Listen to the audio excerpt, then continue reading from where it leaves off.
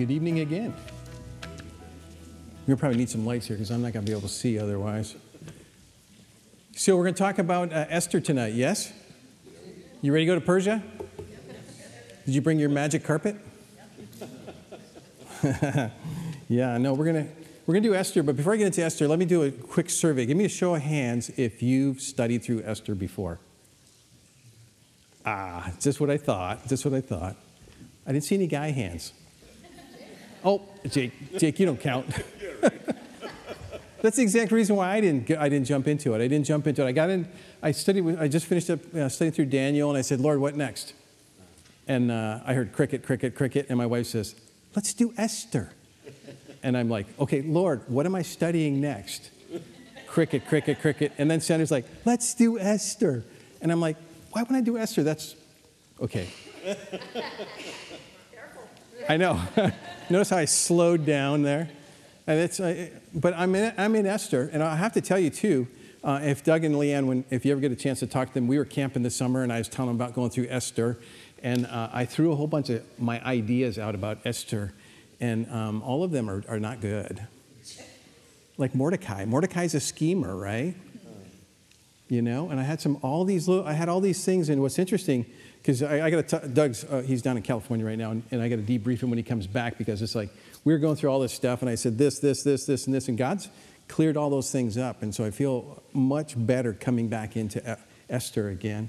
So we're going to be in Esther 1 tonight, and I have to tell you, my day job is a high school teacher, and I'm going to actually incorporate some things that I do in my classroom in here. You guys okay with that? Yeah. Okay, good, because I'm going to teach you how to write. One thing about writing. Hopefully you'll learn one thing about writing. Okay, so some things about Esther. First, if we don't know who the author is, it's of Hebrew origin. We don't know who the author is. I'm guessing this is just Jim Crouch. This is not any kind of cool hat that I might wear, educated hat. But I think it's somebody around Mordecai, because it just has a lot of inside information. It's a chiasm. You guys know what a chiasm? I didn't know what a chiasm is. You guys know what a chiasm is? It's a literature where it has two stories going at once, and like one group of people are going up, and the other group of people is going down, and then halfway through the story, the group that was going up goes down, and the group that was going down goes up. Did you follow? It's an X. Mm-hmm. Chiasm. And so it's literature basically switches at chapter 6. So the people who, spoiler alert, the people who were winning are going to be losing after chapter 6, and the people who were losing prior to chapter 6 are going to be winning. So it's a chiasm. So it's kind of cool about it. Another thing, too, is God is not mentioned. And that was I'm going to tell you right honestly, that was one of my turnoffs I had about the book. I didn't like it. God's not mentioned. But here's one of the things God taught me. You know what? You know another book where God's not mentioned? You know that, you're cheating. Song of Solomon. Okay, and so do we have this? Well, some people may have problems with Song of Solomon, but you may not have a problem with it being in the Bible because it's a song, it's a love song, right? Right, and so that was another problem I had with Esther. God's not mentioned, but God even pointed out something to me. He says, Jim, oh, holy Jim, is God mentioned in your classroom?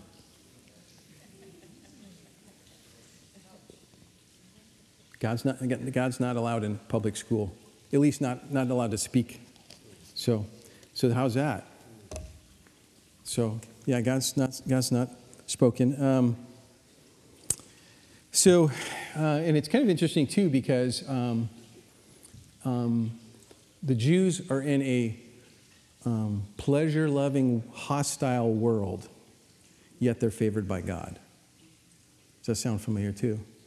Kind of like today, right? And I have to apologize. The words on my paper got smaller for some reason, or my eyes got older, one of the two, since last I was up here. So I'm going to find myself probably referring to this. Okay, so I told you I'm going to teach you something about that I do in my classroom. Okay, I teach my kids how to write. You cannot write unless you know the context in which the event is happening. You can't do it. A good writer should bring the reader up to speed. Okay, we're in Persia. How do we get to Persia? You can't just start in Persia and start plowing. You got to say, how do we get to Persia? Because it's part of the story. And so the first thing I'm going to do is I'm going to review with you some, it's called contextualization, all right? It's a big term, so you go home tonight and you say, I know how to contextualize. All right? Anyways, so this is what happens when Rick goes away. We get the C team up here with the really bad jokes, what have you. So anyways, so first off, we're going to go through Israel's history. The first thing you have to know is that after Solomon, they get divided. Okay, they get divided. You're going to have Judah in the south with 2 tribes. You can have Israel in the north with 10 tribes, okay? And so I went back and I reviewed why were they divided. And here's the end run. They're going to end up in Persia, right? They're going into captivity. Why did they get in captivity? So the first thing is they were divided after Solomon for idolatry and disobedience. Idolatry and disobedience. And so it's 1 Kings 11:33. Because you have forsaken me and worship, and he lists all the false gods. I'm not going to read them to you. But basically, you've forsaken me and worship false gods and have not walked in my ways to do what is right in my eyes and keep my statutes and my judgments. So disobedience and idolatry is what caused them to be divided. Okay, so and once again, this is another thing too for Esther. I love history. I'm a history teacher. That's what I teach. And so as historians, we look at the Assyrians were the first great empire. And so who takes the northern tribes? Assyria. Yeah, and so and what's interesting too is the reason why they're taken into captivity is because it's the only remedy. Okay, so they're idolatrous and they're following other gods and they're disobedient. And so they're going to be taken into captivity because it's the only remedy. Okay, so when has being sent to your room sound like it's going to be a good idea? That's the only remedy. You got to be sent to your room, or better yet, you got to go sent somewhere else that's not even yours, your place. And so that's the remedy. And I'm making light of it, but captivity was the only remedy for restoration, and that's in 2 Chronicles. And it's an interesting thing here too. Who's leading this charge? Because it's falling on the leaders. Listen to this.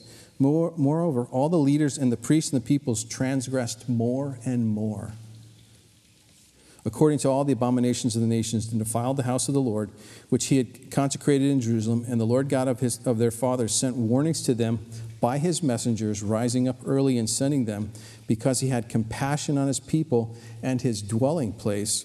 But they mocked the messengers of God, despised his words, and scoffed at his prophets, until the wrath of the Lord arose against his people, till there was no remedy. And that's kind of a heartbreaker there too, because the people went astray because the leadership was leading them astray. And so that's kind of a wake-up call for today, I think. So the northern tribes are taken captive by Assyria, and that's in 1 Chronicles 5:26. Basically, God stirred up the leader of Assyria and said, hey, go get those guys, and he got them. Assyria is going to later fall to Babylon, which is assisted by the Medes. Medes is you guys know who the Medes are, by the way? You do. Anybody else know who the Medes are? Those two guys were like the kingpins. The Persians, we always hear the Persians, but the Medes were actually the bigger players. The Persians kind of married up with them and literally married up Cyrus, which we're going to talk about in a little bit. This is part of the contextualization. Cyrus, actually, I think he's the son of a Persian prince and a Mede princess. So the Medes were the big people on the block. And the Persians, even though we think of the Persians, it's because of Cyrus. Cyrus, even though he marries the two together, he comes out and declares himself Persian because of his father.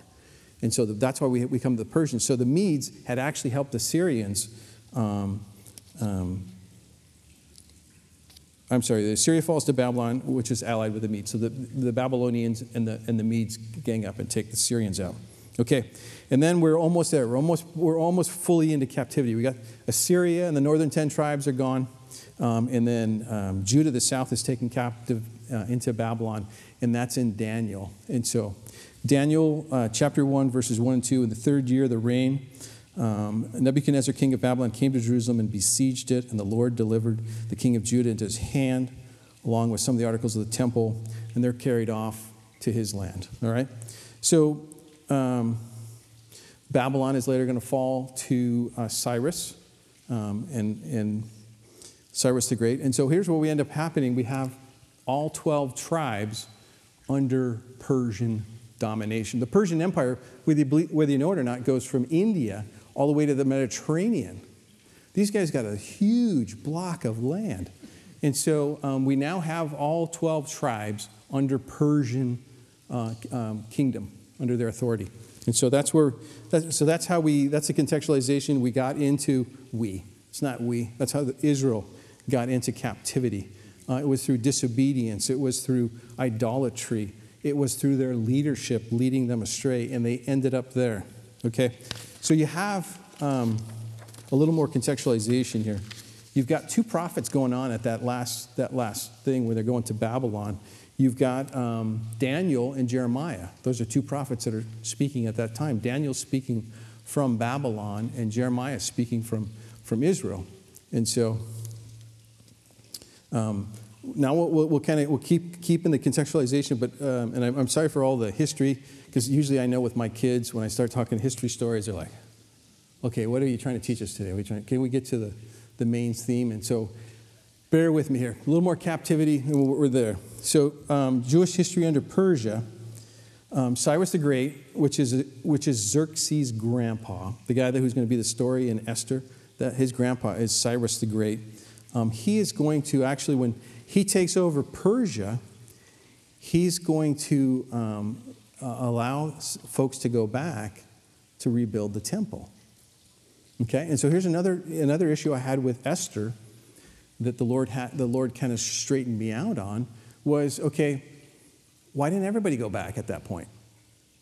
All right, because I'm going to read you a section here where Cyrus says, "Hey, you can go back. I want you. The Lord has told me to rebuild the temple." That's what the section I'm going to read here. That's what he's going to say. Why didn't everybody go back?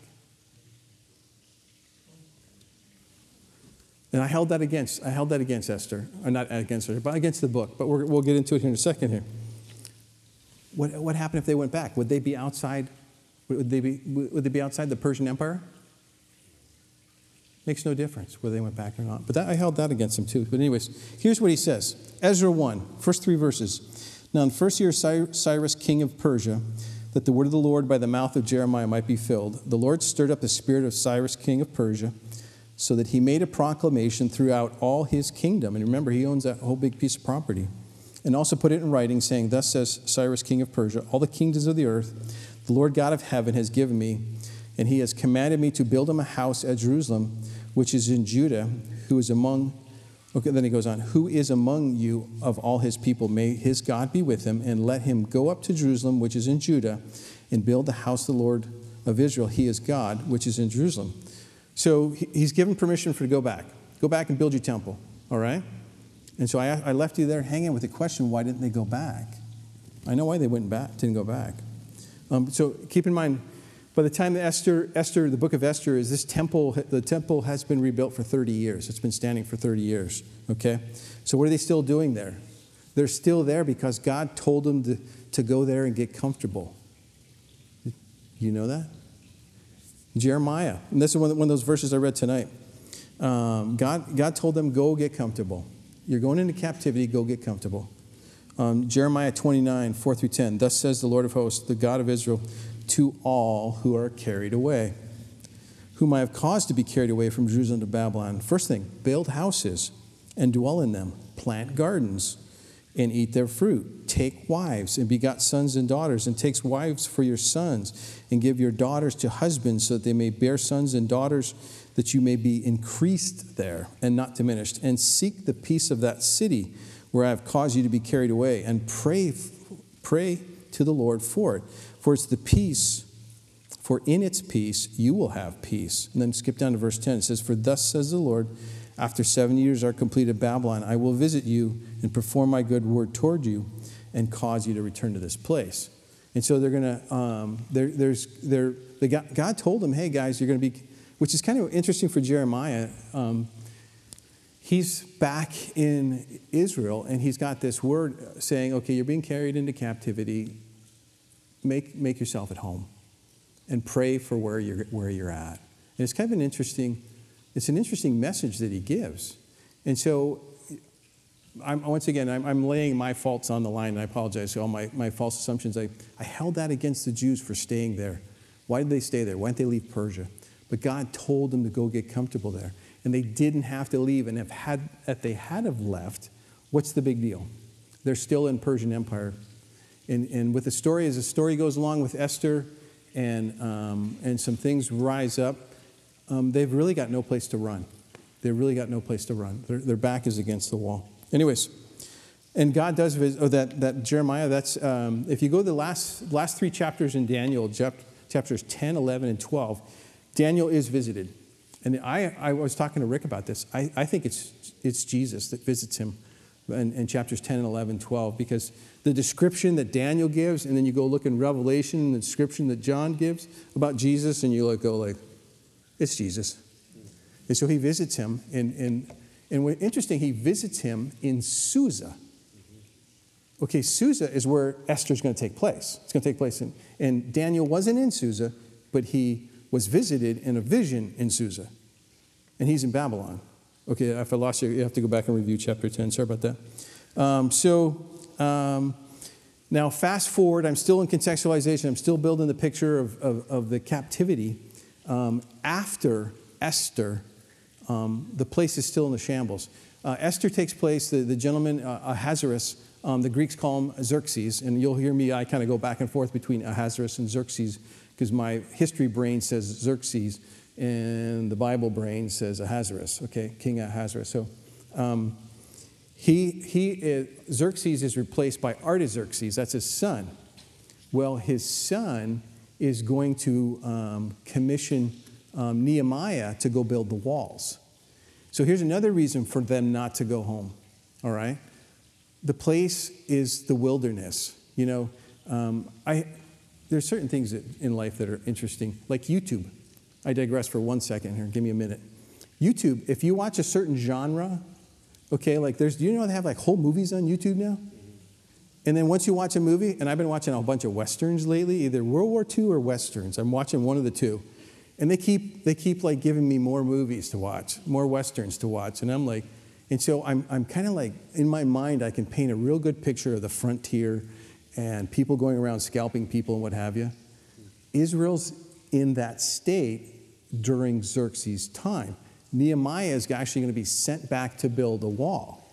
Okay?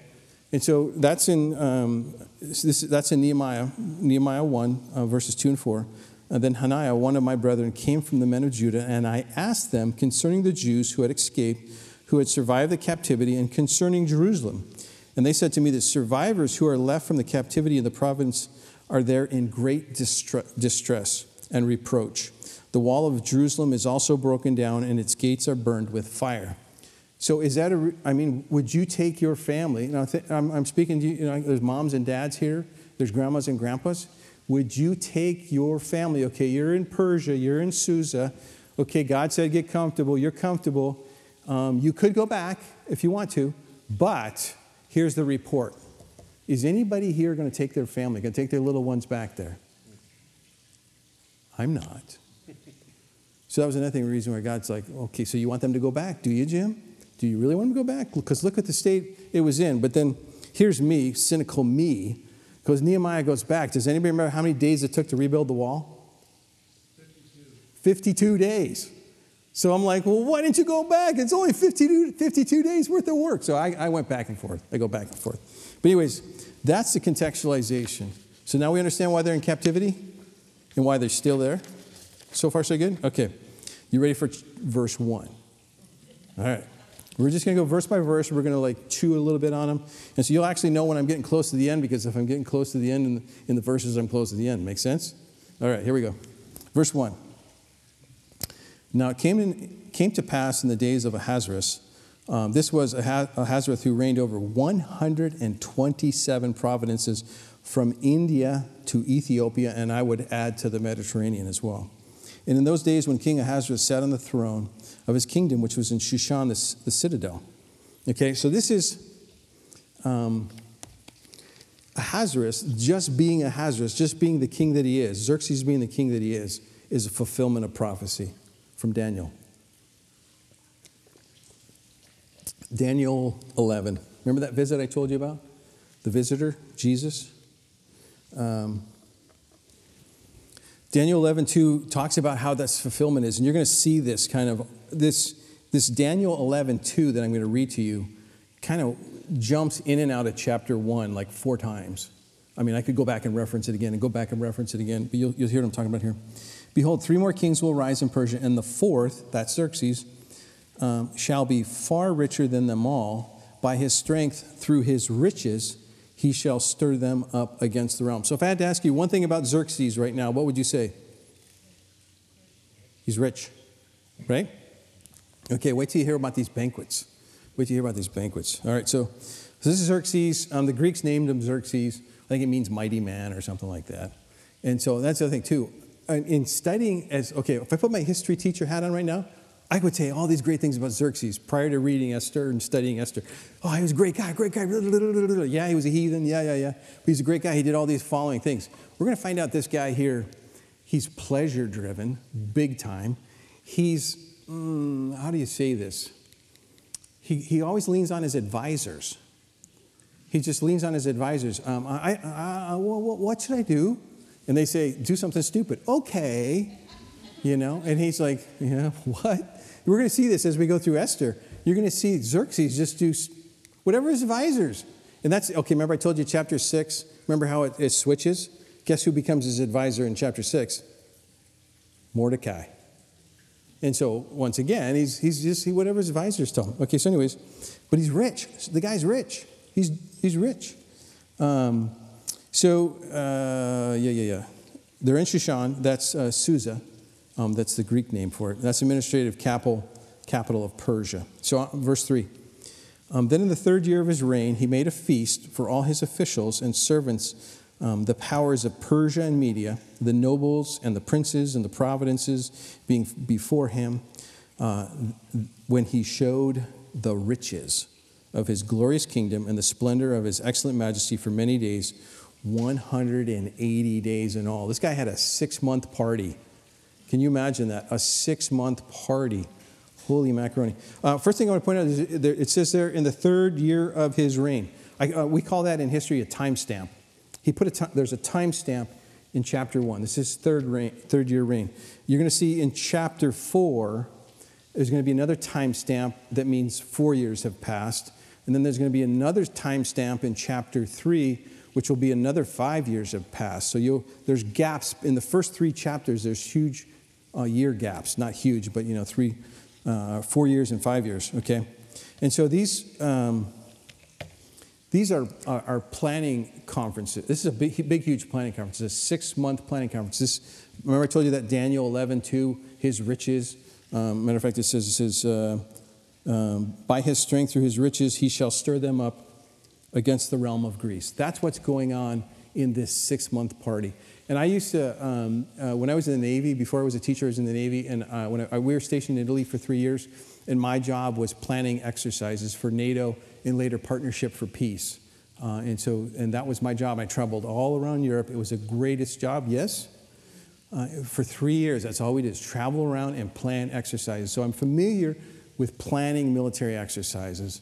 And we would typically, you have 3 planning conferences, and they're each at least a week. So that's 3 weeks for maybe about a 4-day exercise. 3 weeks for a 4-day exercise. And so this guy's going to go invade Greece. So he's got everybody there. He's going to woo them, convince them, show them. He's got the money to do this and plan it out. And so that's what this party is. It's a 6-month party. But it's really a 6-month planning activity. We don't get a whole lot of details about it, but the Hebrew word used there for feast, and I'm going to tell you there's 3 feasts in chapter 1. The same word for all 3 is a drinking feast. This is a party. Okay, yes, there's planning going on, but once again, I'll tell you this. When I was doing exercises for NATO, a lot of those things were drinking exercises, drinking feasts. You know what I mean. So, let's go on to verse 5. And when these days were completed, the king made a feast lasting 7 days. So this is feast number 2. For all the people who were present in Shushan the citadel, from great to small, in the court of the garden of the king's palace. There were white and blue linen curtains fastened with cords, and fine linen and purple on silver rods and marble pillars, and the couches were of gold and silver on a mosaic pavement of alabaster, turquoise, and white and black marble. And they served drinks in golden vessels, each vessel being different from the other, with royal wine in abundance, according to the generosity of the king, in accordance with the law. The drinking was not compulsory, and so the king had ordered all the officers of his household that they should do according to each man's pleasure. Okay, so this is party number 2. It's only a week long. The party number 2 and party 3 are a week long, only a week long, and I think they're overlapping one another. Okay, and so this is in the garden of the king's palace. All right, and so it's once again and it's the citadel, and so Susa had a fortified city. And within the fortified city was the palace. And so this is, I was laughing when I was reading it. All I could think of is, I don't know if you've heard of DC as being the swamp. This was a swamp party. Okay, everybody from the swamp was invited in. But it's in the citadel, the fortified city. This isn't, Joe the camel driver outside the gates. He's not coming in. It's just the people who live in the citadel. He's got this party going on, all right? The wine stoppers and what have you, those are kind of cool. But for me, the thing and it just mentions these marble pillars. Okay, these marble pillars. I'm going to put my history hat back on because this stuff I find absolutely fascinating. If you ever get a chance to go to the Louvre, I used to take high schoolers to Europe every 3 years, and then it got too expensive. We don't do it anymore. But one of the times we were there, we're in the Louvre. It was the first time I was in the Louvre, and I'm taking kids there, so I got to be the responsible one to meet. Okay, if I say meet at the front door at 5, I have to be there at least 4:30, 4:15, right, so that they can find me and start gathering there. So I get there, I'm at the front door waiting for them, and one of the first students comes up and says, "Mr. Krause, did you see the basement? Oh, that was so cool." And I'm like, "There's a basement?" I don't know if you guys know what the Louvre is, but it's King. I won't tell you what it is, but anyways, it's in France and it's a museum. And I didn't know this. There's a basement. He says, "Oh yeah, you got to go see the basement. Where is it? Where is it? Over there. Go that stairs and go down." Okay. And so I said, "You stay here. You collect everybody. I'm going." And I ran through this basement. But they have all this stuff down there from the Persians and the Babylonians and the Egyptians that they don't have in the rest of the stuff, and it's down in the basement. And one of the things they have is for this courtyard, they have the tops of the pillars. Okay, these pillars are they're marble pillars, 70 feet tall. I don't know the dimensions. What's that ceiling? Anybody know what that is? How many feet is that? 35? Okay, so double that. Okay, so you already looking up going, holy cow, that's high.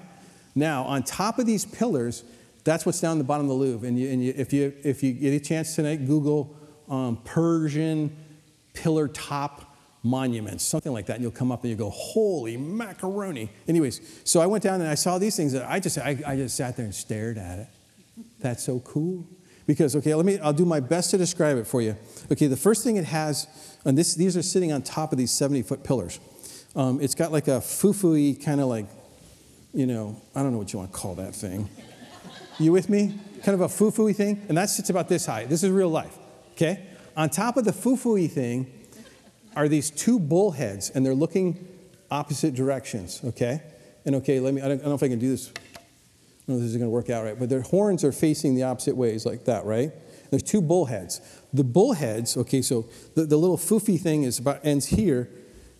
Take that same size and go up a little higher, and that's the size of the bullheads. Okay, and their two horns go out like this because they're holding onto what I would say like a 8-foot by 8-foot pillar. And that's what they held up. That's what the ceiling of this palace where this party's at. This place is rich. This guy is rich. I mean, it's impressive history. Sorry, I went off on my history thing there, but that's there. And this is where this 7-day feast. And there's no business being conducted. I think this is quite honest prestige and patriotism. And Sandra and I, we are retired from the Navy, so we've been to enough Navy balls, and they're okay. So, some of them are actually kind of bad. But we went to a couple of Canadian balls, military balls. Wow. You walk away from there. I mean, I'm not even Canadian, but you walk away there with just pride. It's like, wow, that was cool. They made you feel good about being in the military. They made you feel good about, what we're called to do and the sacrifices we make. And I think this party was kind of like that. There was a little bit of that going on. But there is a part that kind of bothers me here. That very last sentence in verse 8. This is the instruction they're given. Do according to each man's pleasure. Do according to each man's pleasure.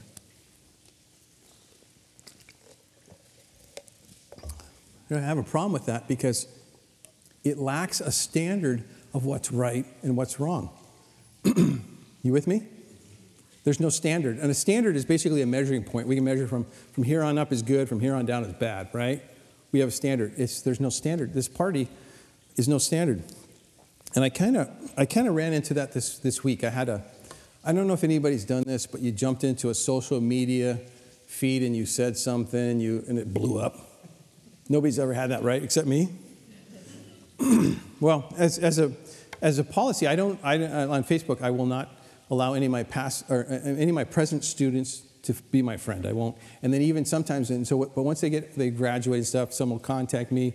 They'll say, hey, can I be your friend? And I'll talk to the wife of this person. But sometimes they do. And so I had this young lady. She was my student. She was later my TA. Really nice young lady. So she puts on a cartoon on her Facebook for the Texas heartbeat law. You guys familiar with that? Okay. And it's got the cartoon is a guy with a mask and a lady who's pregnant, and they're saying the guy with the mask has the right not to wear a mask. The lady who's pregnant doesn't have the right to be pregnant. And these are young people. These are people in their 20s, and they start going down the thing. And all I did is I piped in and I said, who's going to speak up for the unborn's rights? That's all I said. Blew it wide open. I think last I looked, there was 37 replies. I stayed with it for a little bit, and I tried to keep, and I even introduced Psalm 139. Have you guys read Psalm 139? Okay, I'll read it to you. Verse 13 through 16. For you formed my inward parts. You covered me in your mother's womb. I will praise you, for I am fearfully made. Marvelous are your works, and that my soul knows very well. My frame was not hidden from you when I was made in secret and skillfully wrought in the lowest parts of the earth. Your eyes saw my substance being yet unformed, and in your book they were written, the days fashioned for me, when as yet they were none of them. And I talked to him because I wanted to know, why did I believe what I believed? And I said, well, this is why I believe what I believe. And there was this continual barrage of people saying, well, I'm this particular belief, faith, and it's okay with me. God's okay with that. God says love everyone. God is love and all this stuff. And it actually made me very sad because there is no standard of right and wrong outside the body of Christ, I think, today. We're almost like with this party here where there is no right and wrong. Each man does according to his pleasure, as we're going to see the king does. And so it's kind of a sad place to be. Verse 9. Queen Vashti also made a feast for the women in the royal palace, which belonged to King Ahasuerus. Okay, so this is feast number 3, and the party keeps getting smaller. Okay, because first it was all the planners from all around the kingdom. Then there was just the people in the fortified city. Now it's just the ladies of the court. So this is a very small party. Okay, and I had a question too. Why do a ladies only party? Okay. Ladies, why do it only? Why? You guys know that's going to cause problems, right?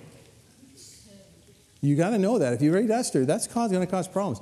The ladies only party. And so I'm thinking, okay, in my mind, I'm thinking, this makes total sense. The king are getting really crazy and raunchy. Ladies, let's go over here. Let's have our own little party. But here's the thing. The same word is used in this feast for all the other 2 feasts. What did I say the word feast was? A drinking feast. So the queen parties. She's partying just like everybody else. So she's not, I don't think the guys got too crazy. I don't think so. But it does cause some suspicion to creep in. and I think it feeds the times, and I'll back that up here in a second.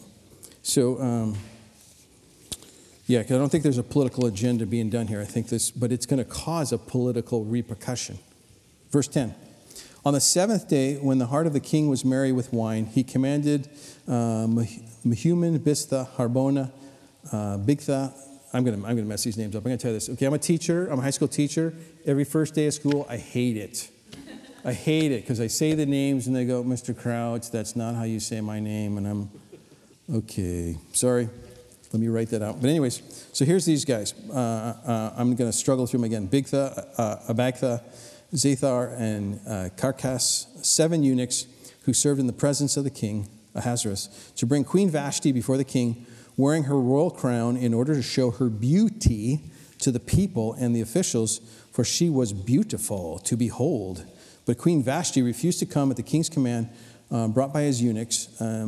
Therefore, the king was furious, and his anger burned within him. Okay? So we know about him. He's rich, right? He likes pleasure. And we're also going to find out he's got an anger problem. Stay tuned. Next week, we're going to do Esther 2. And I'm going to start off next week talking about anger. Okay? So stay tuned. If you got an anger problem, come on in next week. We're going to talk about anger. All right, so 7 days and 7 eunuchs. Okay, this is the 7th day. King's pretty toasted. He sends his halflings to go fetch the queen. And if you don't know what a eunuch is, it might make sense. Never mind. I told you this is a C team. You got C team jokes, and I don't have any puns either. Sorry. So she says no to a bad idea. Appearing in front of a bunch of drunks, she says not going to do it.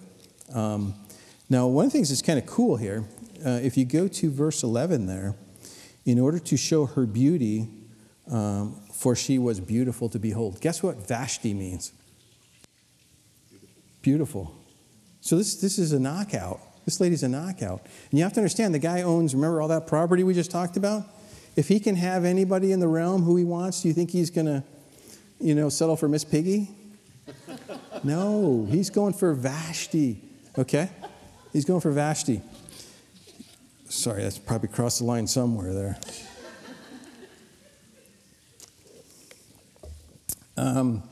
Okay, so here's the thing, too. And that's part of the reason why miserably yoked. We're going to talk about miserably yoked tonight. And so she finds herself miserably yoked to him, or maybe he finds himself miserably yoked to her. Make sense?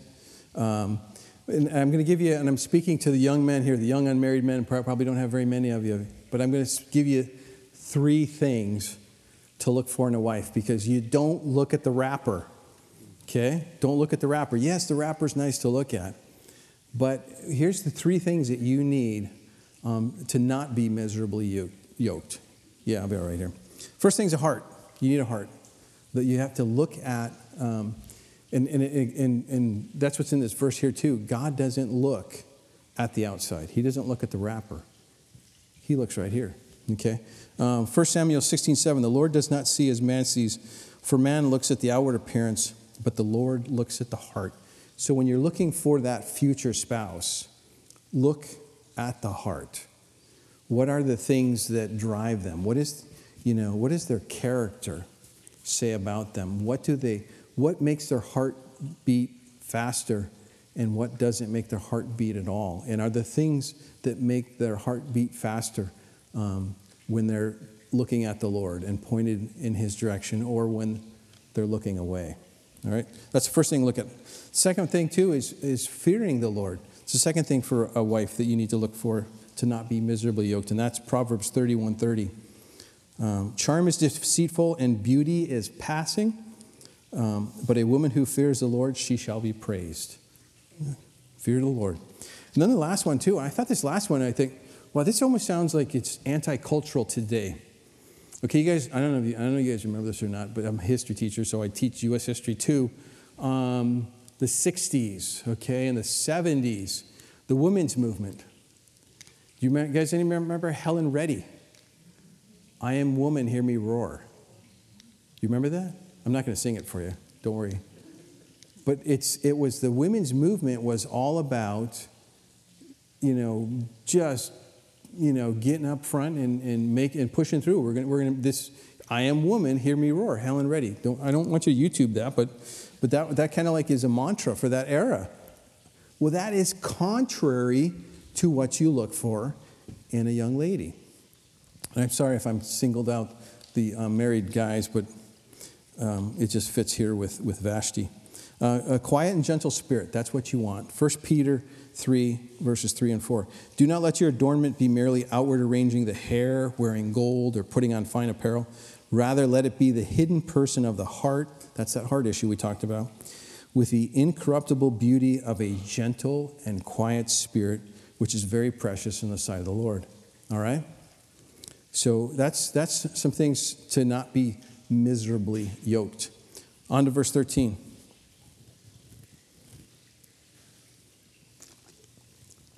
Then the king said to the wise men who understood the times, for this was the king's manner towards all who knew law and justice, those closest to him being, okay, here we go with the names, Kashena, Shethar, Admatha, Tarshish, Meres, Marsena, and Memucan, the 7 princes of Persia and Media, who had access to the king's presence and who ranked highest in the kingdom. What shall we do to Queen Vashti according to the law? Because she did not obey the command of the king, Ahasuerus brought to her by the eunuchs. Okay, so these are the 5 wise guys. Remember what I told you about Xerxes or Ahasuerus, whoever you want to call him? Who does he lean on for what to do? His advisors. He's got these 7 wise guys. Well, there's an interesting word there, okay, or a phrase, who understood the times. In verse 13, these are wise men who understood the times, okay. The understanding of the times refers to the bigger picture, almost the astrological time. So they're not just people who are aware of the times, they're looking big picture. Okay? So these guys, they're not going to make decisions that will get you in this moment ahead. They're looking at decisions over the big picture.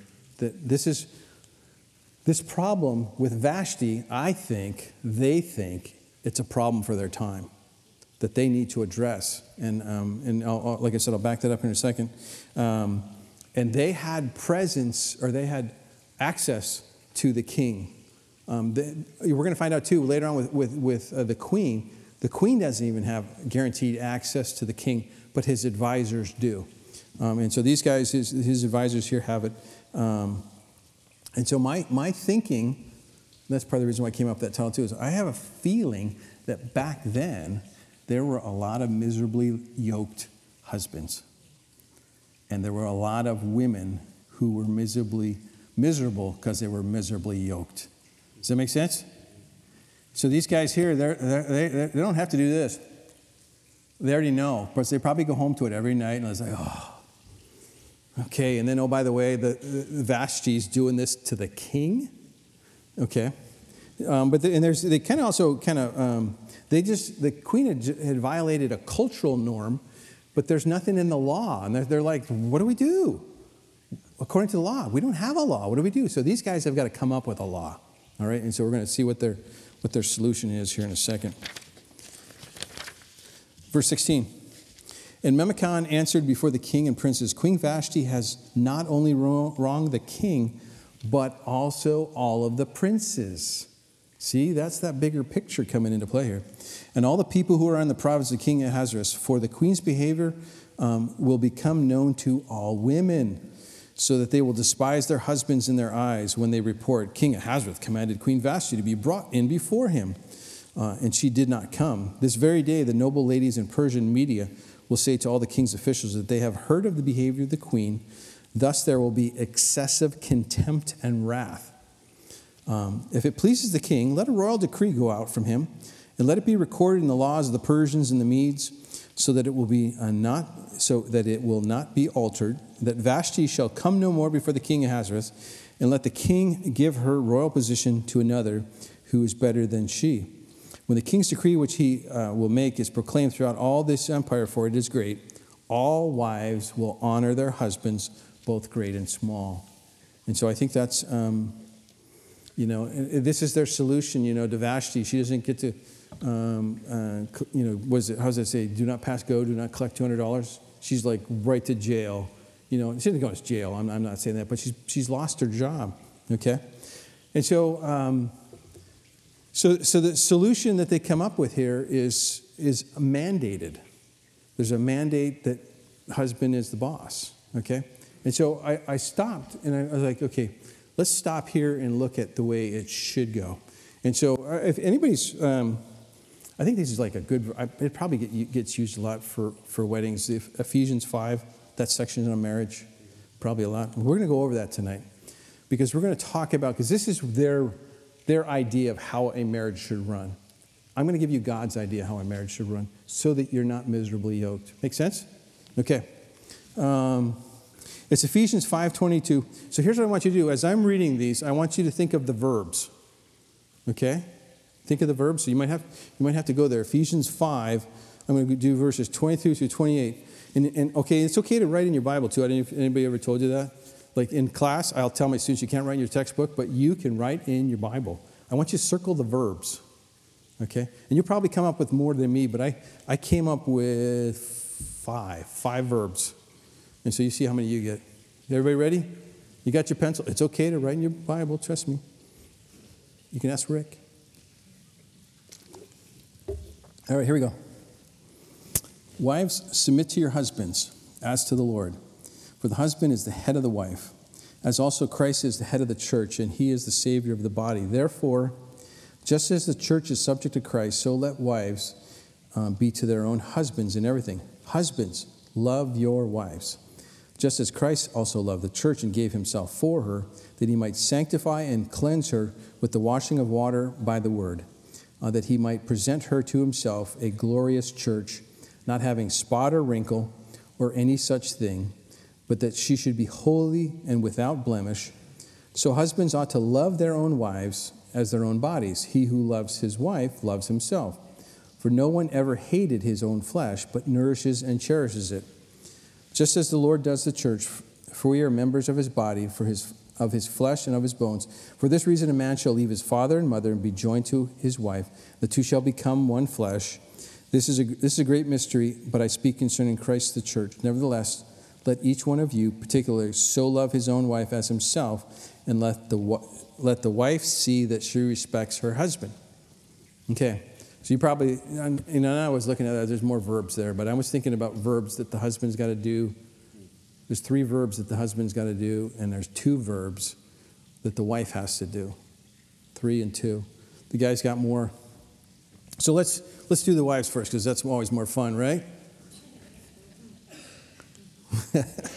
Okay. Submit to your husband. Verb number 1, submit to your husband, okay? So this is yielding your authority to his. All right? And oh, by the way, we have a rule in our house too. There's no I told you so's when it doesn't work out. Does that make sense? You yield authority to your husband, submit to your husband. You yield authority to him, and no I told you so's. Because, guys, we all know we make mistakes, right? Okay? And the second one that I have for the ladies is respect your husband. And that word for respect there means basically you're going to take his feelings and actually put his feelings either equal to or maybe even higher than yours. You will, how he feels about certain issues, you will kind of harmonize with that. Okay? And so those are the 2 verbs for ladies that are for wives I want to hit on. Anybody know what's missing in a marriage that the wife's not? It doesn't say the wife has to do. Love. I know. Sandra and I had the greatest conversation on this. She says, but it says, what are the older women supposed to do to the younger women? What's that? Train them to what? Love their husbands. Isn't that interesting? So, my older ladies, I'm speaking to you. You're supposed to teach the younger. So that means you must be doing it, though, right? But you don't have to be told. That's what Sandra says. I don't have to be told to love you. So that was kind of nice. It made me feel really good. But I would think that, it's interesting. It's men are, what you already saw, one of the verbs that husbands are supposed to do are what? Love your wives as Christ loved the church. That's that sacrificial love. So we're reminded to love our wives, but wives are not reminded to love their husbands. I thought that was kind of interesting. Maybe that's just me. Okay, so that was Titus verses 2, 3, and 4, where the older women are supposed to teach the younger women to love their husbands. Also to love their children, which I think is interesting too. Anyways, I digress. So the husband, you're supposed to love your wife. That's the first thing you do, sacrificially. You're supposed to cherish your wife. And that has to deal with how do you treat her? Do you treat her tenderly? I had to learn that when we first got married, because it's in the Navy, and you hey, how you doing today? Boom, you're with your buddy or something, you punch him. I'd come home and I'd hit Sandra in the shoulder. I'm a girl, and it's like, cherish her, treat her gently, and so that's the cherish. And then the nourish one. Nourish is an interesting verb as well. Nourish means you basically are creating an environment where she can grow spiritually, mentally, physically, emotionally. We can keep going with all the you-know-whats. You're supposed to nourish her, give her a safe environment that she can grow. Okay, so that's how to be. See, what's the opposite of miserably yoked? Joyfully yoked. There we go. That's how to be joyfully yoked. Okay, so I'm almost done. Verse 21. And the reply pleased the king and the princes, and the king did according to the word of Memucan. And he sent letters to all the king's provinces, to each province in its own script, and to every people in their own language, that each man should be master in his own house and speak in the language of their own people. Okay, so once again, pleasure. So the result of his advisors pleased him. And each man should be master in his own house. Okay, so we all agree that it's not God's design for the man to be the master of the house. Yes, we agree? I didn't read that to you in Ephesians. I didn't say, and each man shall be the master in his house. Because I wrote this down here. Wife's submission is different from husband's domination. Wife's submission is different from husband's domination. Okay? And so the thing, and this is where I'm going to end with too. Are you going to do another song, or are we good? Okay. So this is where I'm going to end with, is go back to that verse in Ephesians, because the marriage is a mirror of Jesus' relationship with us, right? Okay? And so I wrote some things, some comments about that, and this is what I want to end with, because to me, the marriage is all about us and Jesus. And so as a marriage, you choose to enter into it of your own free will, yes? That covenant you enter into of your own free will. Nobody forced you, hopefully, to marry that person. Hopefully it wasn't a shotgun wedding, okay? Of your own free choosing, you entered into that marriage covenant. Same with us in Christ. We enter into that covenant of our own free choosing. You don't say, my mom and dad, they were both Christians, so therefore I'm in that covenant too because, or I'm a good, fill it in, Lutheran, Catholic, Episcopalian, whatever. Therefore, I'm in the marriage covenant. You have to enter into the marriage covenant with Christ, okay? You have to, of your own free will. You're not forced. You're not forced into a covenant with him. It's of your own free choosing. And Jesus, and then we go back to those verbs. Jesus loves us unconditionally. Once we enter into that marriage covenant, he loves us unconditionally. He cherishes us and he nourishes us. He puts us in that safe place to where we can grow. And the thing too is sometimes you go like, these guys are in captivity. How can they grow in captivity? But did you the verse I read at the beginning, I have a plan for you, okay? God creates a nourishing environment for exactly what he wants to grow in us. And sometimes things happen and you go, well, that's not very nourishing. But he will cherish, he will tenderly walk you through those things. And it's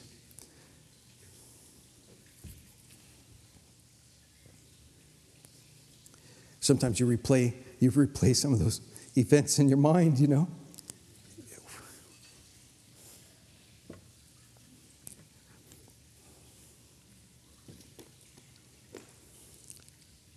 Let me get some water. Water will help, right? As you know, our son is walked through cancer, and he got a clean bill the other day, but he's got a type of cancer that's vicious, and they told him it's coming back. Just every 3 months, come see us. And it's been, how do you say that is nourishing and cherishing? Because the cool part is, he never leaves us or forsakes us. So in those times, whether we're in captivity in Persia, or whether we're walking through with our child, or he's walking through with his wife or his family, cancer, God is with you. He will never leave you. He will never forsake you. He loves you unconditionally. And so, in our part, back to the whole marriage thing, it's our part to submit to his lordship. That's our part, as Christians, we submit and we respect his will and his word. Does that make sense? Okay. So I'm going to leave you with tonight. What is the state of your yoke? What are you yoked with? You guys can come up now if you want to. Are you, what is in your marriage? How are you yoked? In your job, how are you yoked? Look at the yokes that you're in, and examine those things. And I'm not saying, all I'm saying is surrender to the Lord in these things, and he'll walk you through them. Make sense? I'm going to close this. Should I close this in prayer, or do they do that? I pray? Okay, I'll close in prayer. Dear Heavenly Father, thank you for Esther 1 today, Father. As we just kind of set the table for what you're about to do in Persia. Boy, it's going to be cool. And so, Father, we thank you for the covenant that you allow us to enter into. Father, I thank you for just the plan you have for us, and that the things that sometimes we can't make sense of, we can trust in you and lean on you, and you shall bring it to pass. And so, Father, we thank you for your word, and we thank you for all the things you're doing. In Jesus' name, amen.